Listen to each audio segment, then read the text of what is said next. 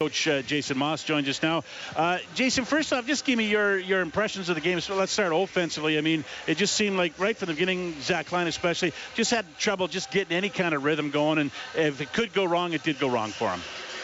The first play he was in, I mean, he throws the ball to our receiver and it gets, bobbled a little bit, and the guy makes a tremendous play. I mean, I was right in front of it. It was definitely a pick. But that was just a play that is kind of out of his hands, but ultimately gets put on him in the offense. That kind of set the tone for how the night was going to go for us. Seems like we were our own worst enemy, couldn't get out of our own way. And, I'll give credit to their defense. They got pressure up front, but at times. And then there was other times where we had a clean pocket, a clean window to throw the ball, and it didn't quite get completed. So, we were not as good as we needed to be, obviously, but there's going to be a lot of teaching on that tape so we can get better.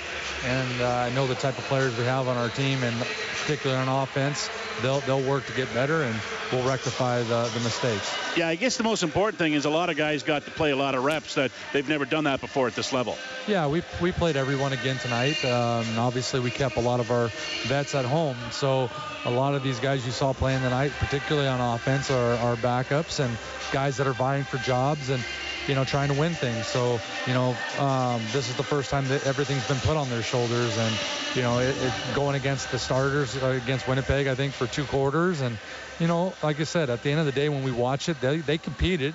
Execution wasn't quite what we wanted. And, again, it's a little bit of everything when that happens. But, I'm looking more forward to watching the film and getting better from this than worrying about it and dreading watching the film, I should say. Well, one, and I know there's more bright spots in this area, but one that really jumps out to me, Jason, through the 2 games is you got some legitimate return options. Yes, absolutely. I mean, I think we all know what Jamil's all about. He's a dangerous returner in our league. He's very consistent with what he does.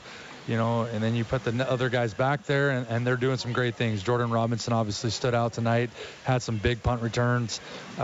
He kick returns, he was good as well. So the benefit to having him doing that is that he's also a running back for us. So, he's a little bit different than Jamil in that regard. So, we have good options. It's great. It's a great competition there. I was glad to see a guy step up there so that we do have options down the road. You got almost 2 weeks now before you begin the regular season. What kind of approach are you going to take to trimming down the roster? Do you want to do it earlier, or are you going to hold on till the end like normal, just to see as much as you can of these guys? Yeah, I'd rather see as much as we can of these guys, because at the end of the day, no matter who doesn't make our team, those are usually the first guys you call back if something goes bad, because they know your systems. You feel good about them. It's tough to make our team. I'll be flat out and honest. Our teams, to me, I mean, we have a lot of vets that are good players, so it's going to always be tough for any rookie to come in 2 weeks beat one of our vets out. But you at least get to see all of them, and I'd prefer to see all of them and get them to know our systems as much as possible, so that even if we don't choose them to be on our 46 or 56, they're within a call away from coming back and helping us win. And that happened last year to us more than once. So, at the end of the day, we're going to stick it out with everybody, let everybody practice. We have 3 padded practices left where we can, choose and decide. With those padded practices, there's, more opportunities for guys to step up.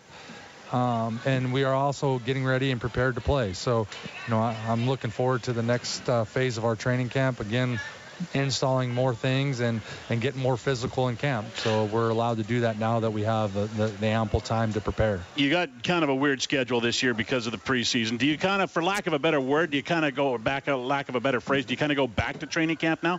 Yeah, I mean, exactly. I mean, I think we had 3 padded practices up to this point in the first 2 weeks, and we're going to have 3 padded practices next week. So, I mean, just that alone is more like a training camp, what it's supposed to be like, rather than how we've been doing it. So, and time is on our side now. We've got a full week. We're not going to play another game until 2 weeks from now. So our guys can go hard, get the reps in that they need, know that it's a grind, but then they still know in the back of their mind they're going to be prepared and fresh when we come and play here again. All right, Jason. Thanks for your time. Appreciate it. Thanks, No Jason. Thank you. All right.